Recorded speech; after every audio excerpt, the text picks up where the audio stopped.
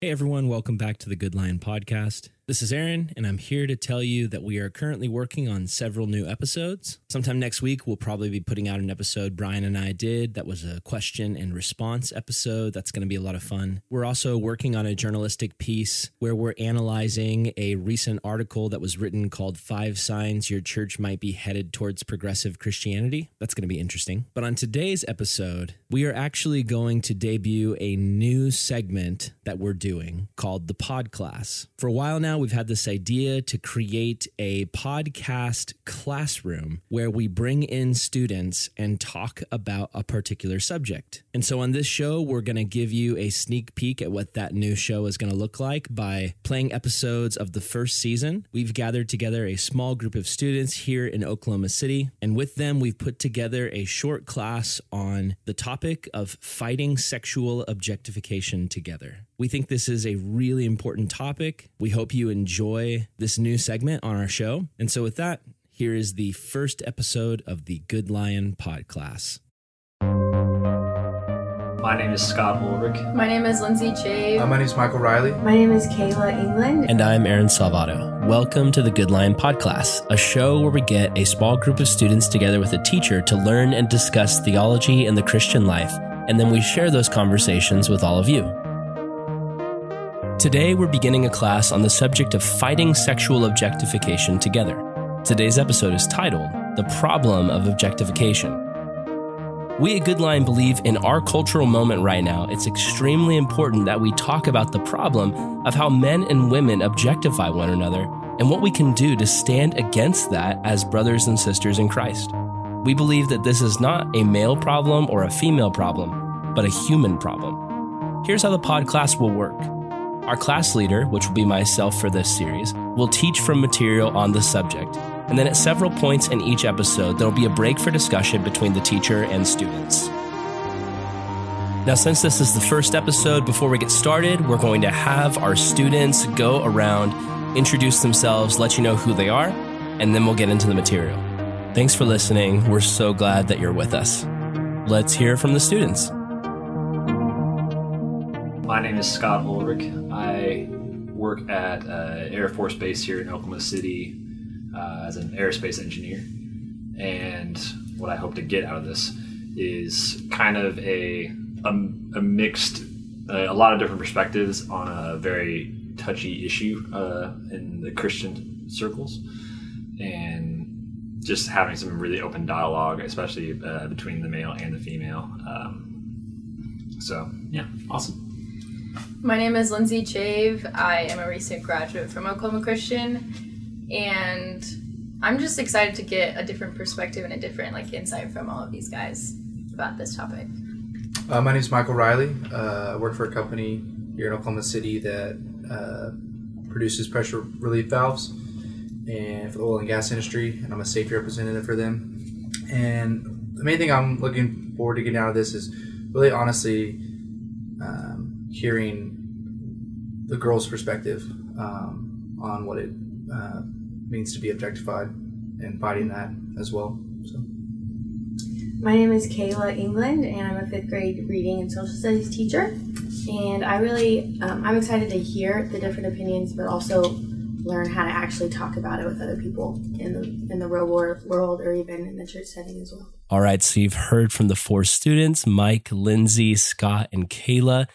Now we're going to get started with the lesson. I'm actually going to be opening up with going over a story from Judges chapter 19, which I have to say is one of the most difficult chapters in the Bible to listen to. In fact, I have to actually place a warning here that this story in the Bible actually contains pretty graphic depictions of rape, murder, and dismemberment, which is an incredibly difficult story to listen to, but it's a very important story because it frames for us the entire groundwork for what we're going to be studying about this topic of objectification. So, without any further ado, here is the PodClass. So Judges 19 contains what I would describe as one of the worst stories in the entire Bible. And I know how that sounds, but I think it truly is a story that should make us sick. It's one of the prime examples of the entire theme of the book of Judges, which really is a kingless kingdom, a kingdom without a king. My goal today is not to just look at this story for the sake of looking at it, but to look at it in light of the cross and what it means for us today as Christians. So here's the plan. We're going to cover the story. I'm going to give you a little commentary and help you understand what's happening. And then I'm going to give a talk on a very important issue that I think the text brings us to. And that specifically is the topic of objectification. So without further ado, let's jump into the story of Judges chapter 19. Judges chapter 19 verse 1 says, "It came to pass in those days when there was no king in Israel, there was a certain Levite staying in the remote mountains of Ephraim. The man takes for himself a concubine, and she becomes unhappy and unfaithful to him, and she leaves to go stay at her dad's house for 4 months. So the man decides he's going to go after her and try to win her back." The story starts with a disclaimer: there was no king in the land. And that's really a warning that though what happened in this chapter may have been right to some people in Israel, it was not right to God. So the story opens on a Levite. A Levite was a man from the tribe of Levi who was basically of the family of priests in Israel. And the story opens with his concubine. A concubine was essentially a sex slave, a woman who was a second-class wife who didn't have any of the rights of a normal wife and was there basically just to have sex with a man and have children with him. Now, if we look from Genesis to Revelation about what Scripture actually says about marriage, we can see that marriage was intended to be between one man and one woman. But in Israel at the time, the Israelites were going with the culture instead of God. They were imitating the other nations around them. And we see this all throughout Scripture, from Abraham, Jacob, David, Solomon. We see instances of polygamy in the Bible that lead to heartache and suffering. This is a sin that our God, Yahweh, allows at the time, but it's not actually his heart for humanity. And it's troubling that a Levite who's supposed to be set apart for God has adopted the pagan practices of his culture. This relationship is not a good one. And we see in the text that she leaves, and we don't exactly know why she left. It could have been that he was abusive. It could have been that she was jealous of his other wife or wives, or it could have been because of her standing as a sex slave that there was no real love in the relationship which caused her to leave. The text isn't sure, but it does say that she left him and cheated on him. So the girl runs to her dad's house because in that time, to cheat on your husband could be punished by death. And it's interesting to note that the man waits 4 months to go after her. In this class, I'm going to be quoting a lot from Timothy Keller's book, Judges for You. Keller says this: "Some have proposed that he was giving her time to cool off, but that's surely reading modern sensibilities back into the text. He evidently was not too bothered about having his concubine back, but eventually he either wanted the sex or the status or both. These verses show us that this is neither a loving nor a lasting relationship." So we pick the story back up as the man goes to her dad's house to get her back. He says, "Hey, let's party." So they eat and drink together for 3 whole days. Then in verse 5, it says, "When it came to pass on the 4th day, they arose early in the morning, and he stood to depart. The young woman's father said to his son-in-law, 'Refresh your heart with a morsel of bread, and then afterwards you can go your way.' So they sat down, and the two of them ate and drank together. And then the young woman's father said to the man, 'Please be content to stay all night. Let your heart be merry.'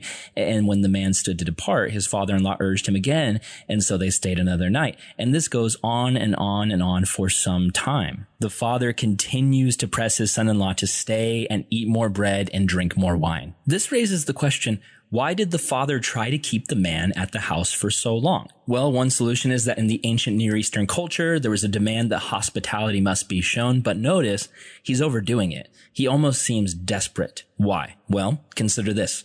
The penalty for adultery and a slave leaving their owner was death for the slave and disgrace for the family. It's highly likely that the father just wants to ensure that the Levite won't press charges, and he's deeply relieved that all the guy wants is just to take his property back. Now, here's the question to consider. Did the woman get much of a say in this situation? Keller writes this: "Interestingly, there is nothing in the text to say that the woman was persuaded. All the action shifts to the interactions between her father and her husband. We are never told that she listened to the Levite or that she agreed to return. Every indication is that the father gave her back to the Levite without her having any choice or making any decision. Both the father and husband treat this woman as an object.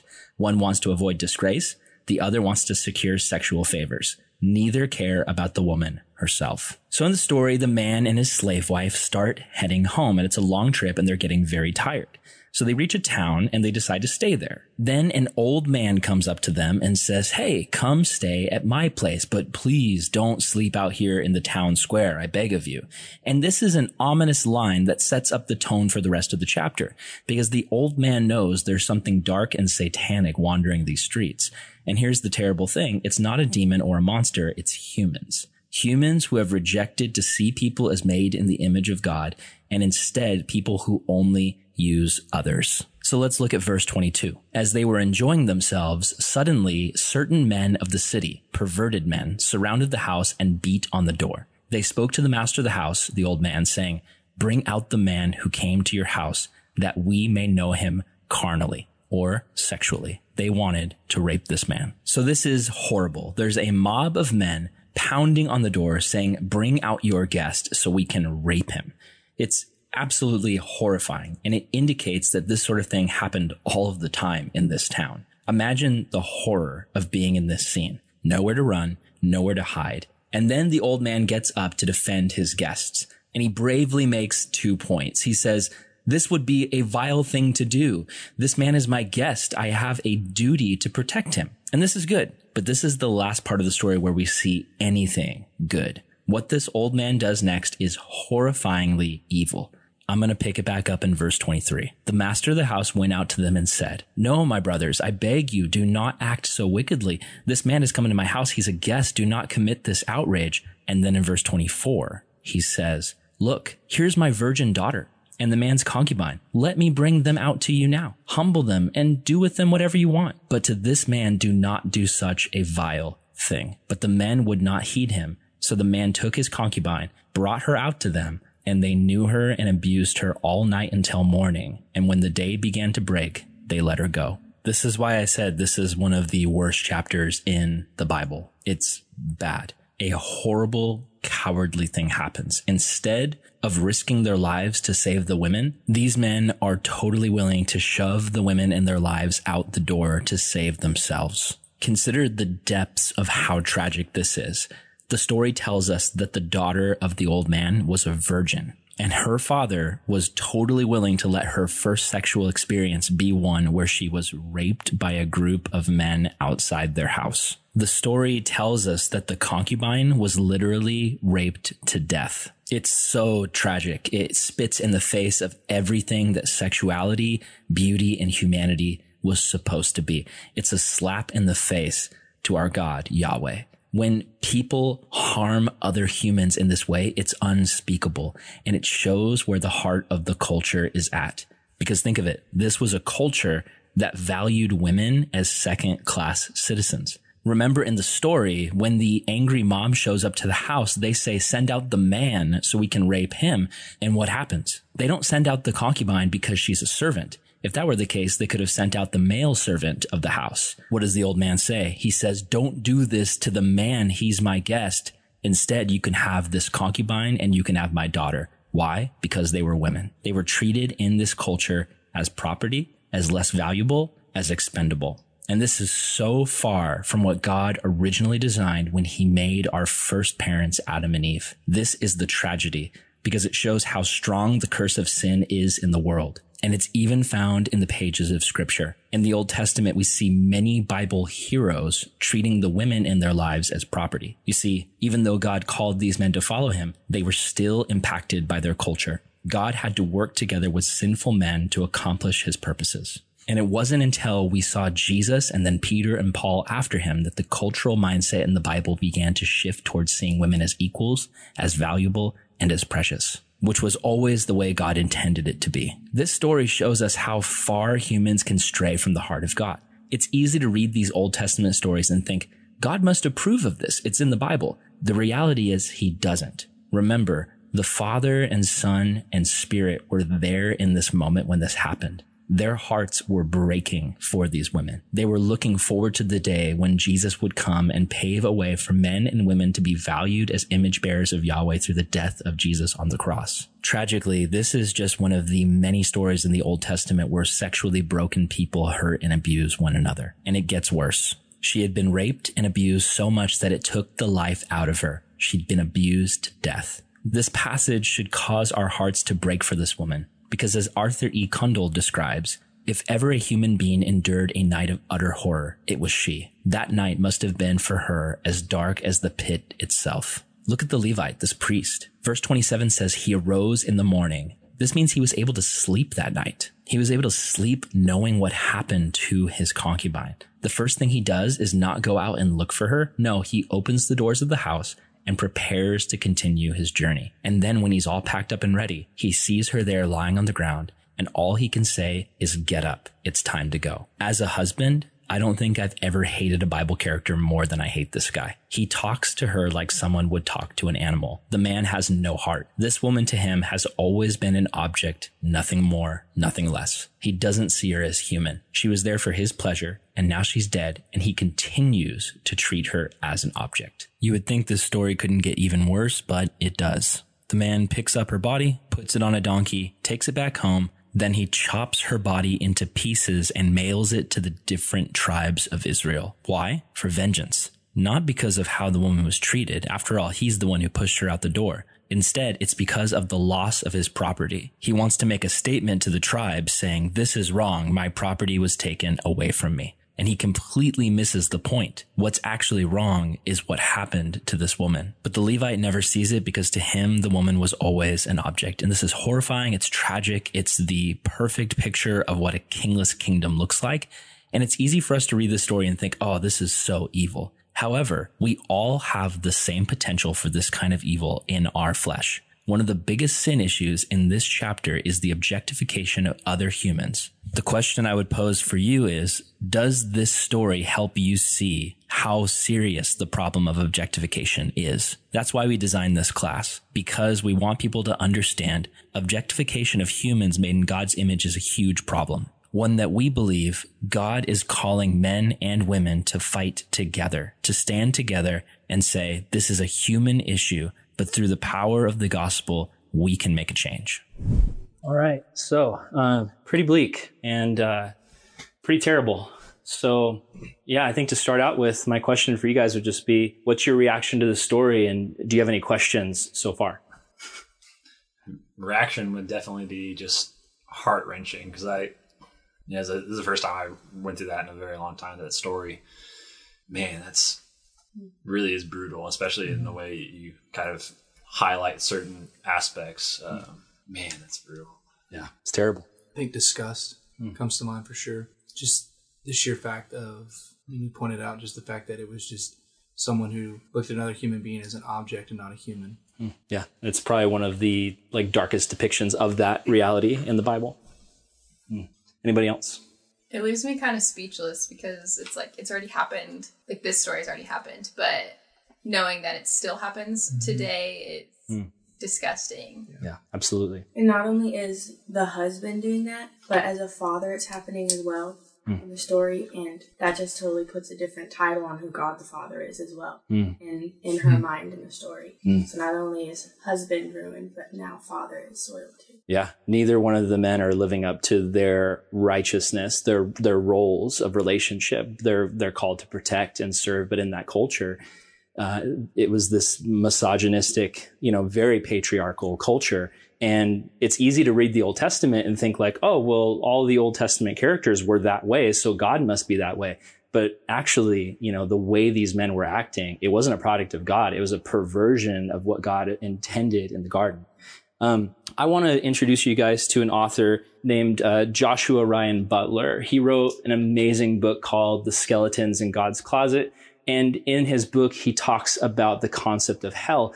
And he talks about it as something that's not just a future destination that people go to when they die, but also a present reality. Basically, like his thesis is where people rebel against God, they actually are creating hell on earth. So there's a future hell, but there's also a present reality. And I think that this story shows us like this is a moment of hell on earth where the disobedience and rebellion creates this space where just so much evil is happening. And I think he has a really good perspective on how to deal with the hell that's in all of us. And so I want to show you just a really brief clip from a video that he did. The irony is that we want hell. We want life without God, and we choose destructive things all the time that are tearing our world apart. Take sex trafficking, for example. Most of us want that out of God's world. I spent a summer overseas working against it and was disgusted by the exploitation of kids for sex. But as I read my Bible, I realized Jesus wants sex trafficking out of his world too, only he takes it a lot more seriously than I do.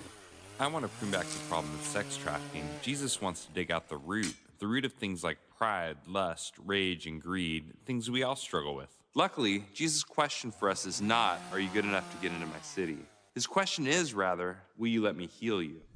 So any thoughts on what he just said there? Did you guys kind of catch what he was throwing down, like that, the concept of what he's going for here with this picture? We're looking at a picture on the screen of a tree that says sex trafficking. And then down at the bottom, you've got the roots of pride, lust, rage, and greed. What do you guys think? Yeah, I mean, it's definitely like the issue is here. I mean, obviously the issue is sex trafficking, but the main issue is the underlying themes of pride, lust, objectification is what we're talking about today. And I think that is because of the culture we live in, and specifically, you know, the pornification of our society.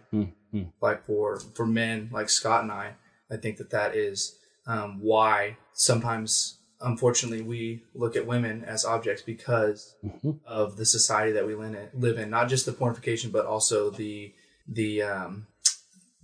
swipe right culture of all these dating apps that were created to meet people, but all it has done is just light a fire to the hookup culture, which ties into that underlying theme of lust and pride and all that. It's good, Mike. Anybody else? Any thoughts on this? When I think of this, I think of Christine Kane's like A21 sex trafficking thing, because they're going in there and picking up all the people that they can and like trying to give all the awareness that they can, but they're not dealing with the roots of it. And it, like, this picture puts it into place, like that we're just cutting off the branches. We're not digging in the soil like we need to be. Right. Because so often it's like we'll have an issue where, like, just like, you know, pure example of what a lot of people struggle with, and we'll talk more about this, but, you know, pornography, you can say, oh, like, I'm struggling with this issue, I need to deal with it, but you're just going after the branches. You're not going after the deep-seated issue of lust that's in your heart. And with so many things, it's like when we're just trimming the branches, what happens is the branches grow back. So it's like we need to go for the root. Anybody else? And then we'll move on. I think there's also something to be said about, I mean, to go solely after pride, lust, rage, greed, and like completely ignore sex trafficking in general. I think there's some people that kind of use that argument to say, oh, I'm just going to ignore it and like focus. Yeah. And like, on me.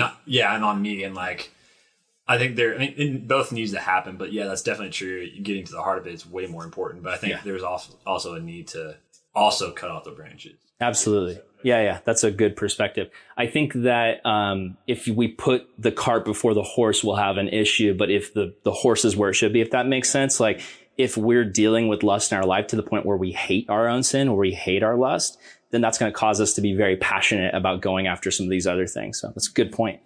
So I think the point is here, it's an issue of the heart, and the root of all sin is found in the heart. So I want to tackle the topic of objectification as a matter of the heart. And I just want to say this too. So I'm a guy, and we've got 2 girls in the room. 3, actually. My wife is sitting over there in the corner.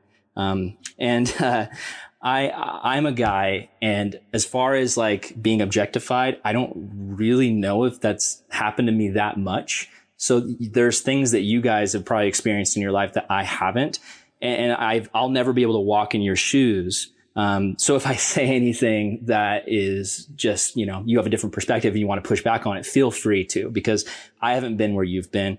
But as a husband, a son, a brother, and a pastor to middle school and high school girls, this is a topic that I believe matters. And just understand, you know, I'm up here doing my best. So if I misrepresent you, you know, let me know. I apologize.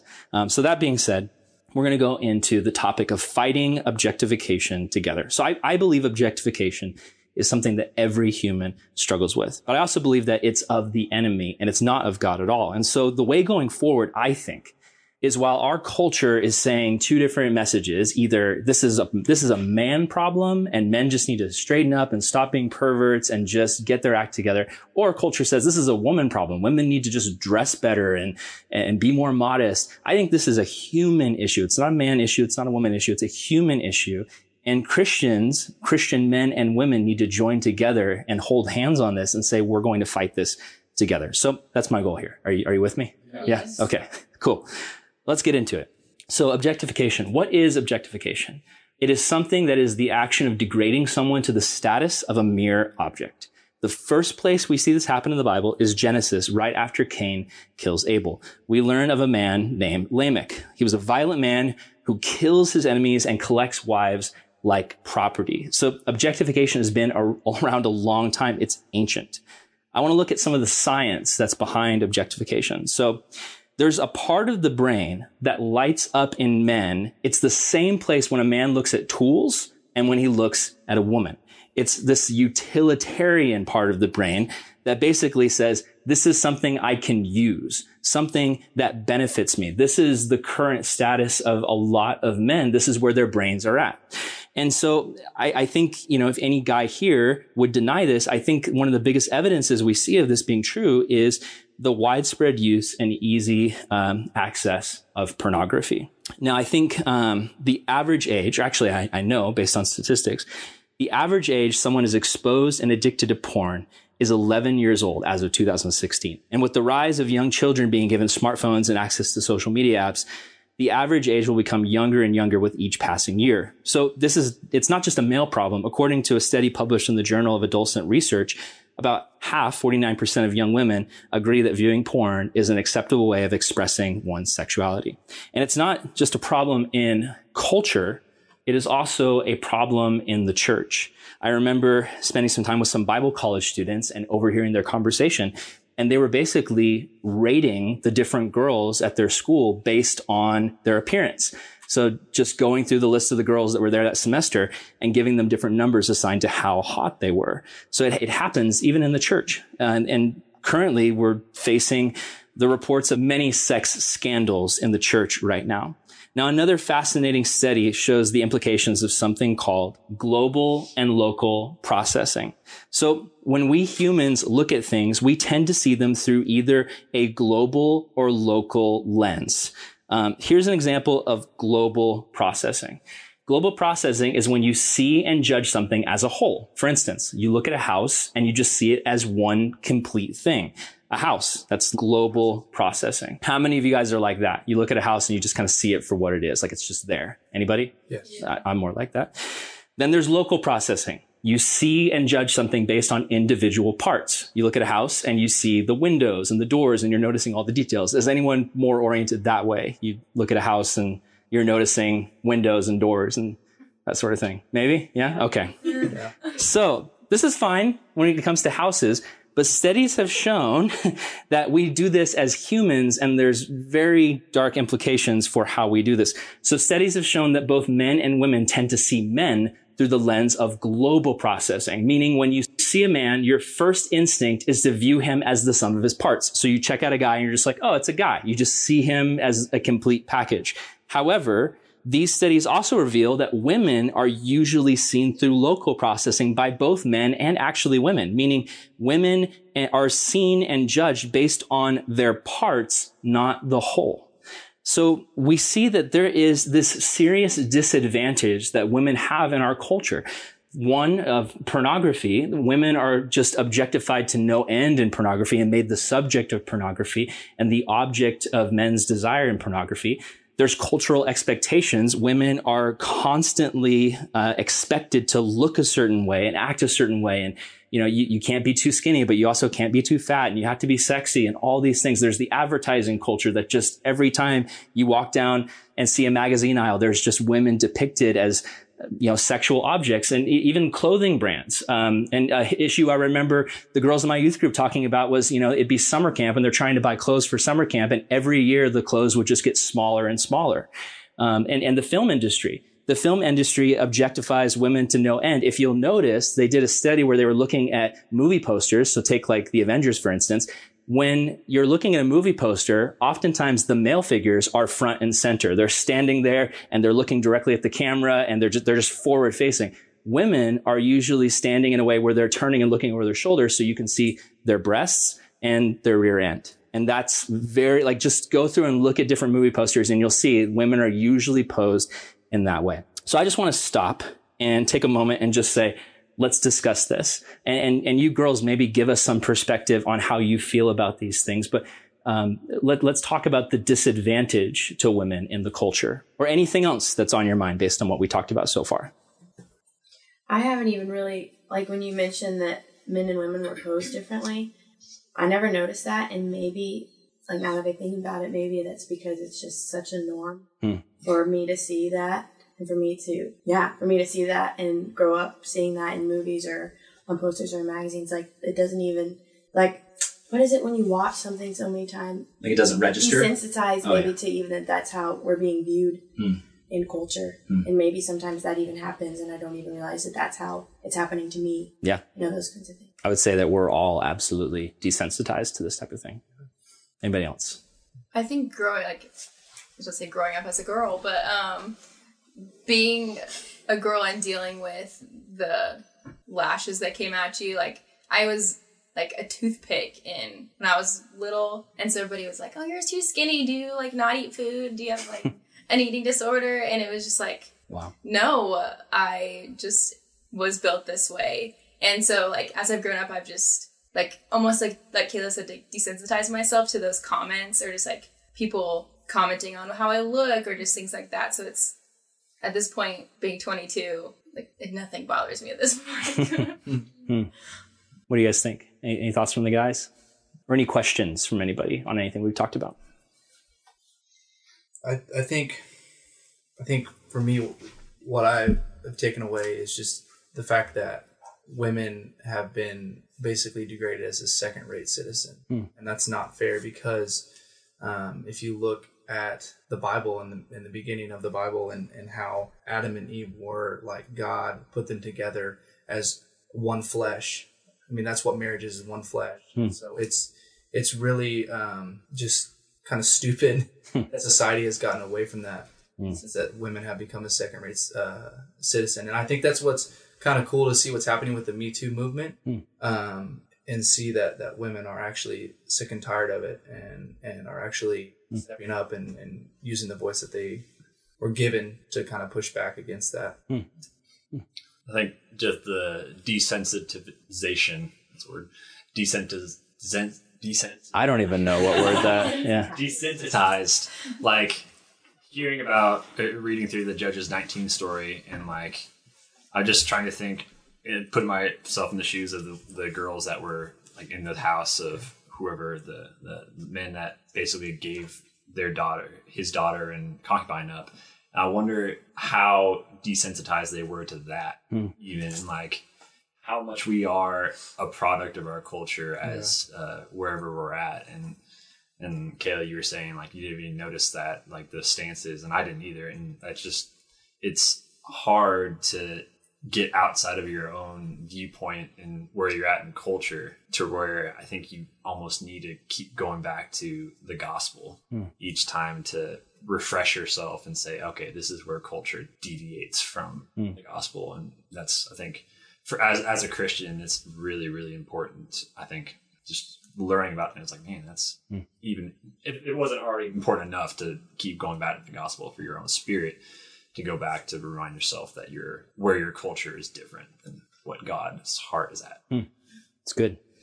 Thanks, Scott. Thanks, Mike. Thanks, girls. Anything else from anybody? Yeah, go for it. And lean into the mic. Okay, sorry.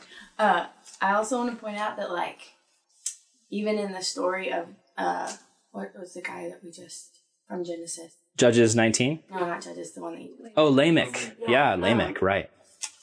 This has nothing to do with that. Never mind. But I did want to say that, like, it's even gotten to the point culturally, and it happened in the Bible too, where women are so used to it that they even, like, they're just like, okay, well, I guess that's how it's going to be. And then they start wearing less clothes and they start posting now pictures of themselves on Instagram for that attention because that's just the attention they're going to get anyways. Yeah. So, like, that's something that as women we have to watch. Like, we have to realize that that's not the attention that we're looking for. Right. But then again, if you're in the world, like, it's hard because that's what the world's giving you. Right. Yeah. And it's a question of what were you made for? And I think every single one of us was made for love and to worship God. And our lifestyle should be one of an act of worship where we bring glory to God. And also, like, it's not just this blind worship, but we are, all of us, made to love and be loved by God and by other humans. And I think that the way that culture uses women is it doesn't actually say you're meant to be loved. It's saying you're meant to be used. And it's just, that's the alternative. You look at marriage, and marriage is something where, yeah, there's total sexuality that happens in marriage, but it's all based out of love. It's not just this cheap sexuality where we use one another and we move on. It's love. Hey everyone, thanks for listening to episode 1 of the PodClass. Stay tuned for next week's episode as we look at the roots of objectification found in Genesis and the link between Pharaoh, slavery, and the culture of objectification. We'd like to thank Joshua Ryan Butler for his writings on hell and other topics. If you'd like to go deeper into his views, check out his fantastic book, Skeletons in God's Closet. We'd also like to thank Jefferson Bethke. We used a lot of his material in our research. If you'd like to check that out, search for Jefferson Bethke's great talk he gave at the Q Ideas Conference entitled, What is My Role in the Objectification of Women? We hope that this class has been helpful to you, and we'd like to produce many more. If you want to support the work and help us make more great pod classes, check out goodlion.io/support. Also, if this episode has stirred up any questions in you, we'd love to do a Q&A episode responding to your questions in this series. So if you can send a question to our Instagram account, goodlion.io, or send an email to goodlionnetwork@gmail.com, we'd love to respond to your questions. The Good Lion PodClass is a production of CGN, or Calvary Global Network, and Hesed Creative. We are a nonprofit podcasting ministry run by a team of volunteers that seeks to bring quality, Jesus-focused content to the body of Christ. For more awesome podcast content, as well as articles, educational resources, and more, check out our website, goodlion.io. Thanks, guys, and remember, never stop learning.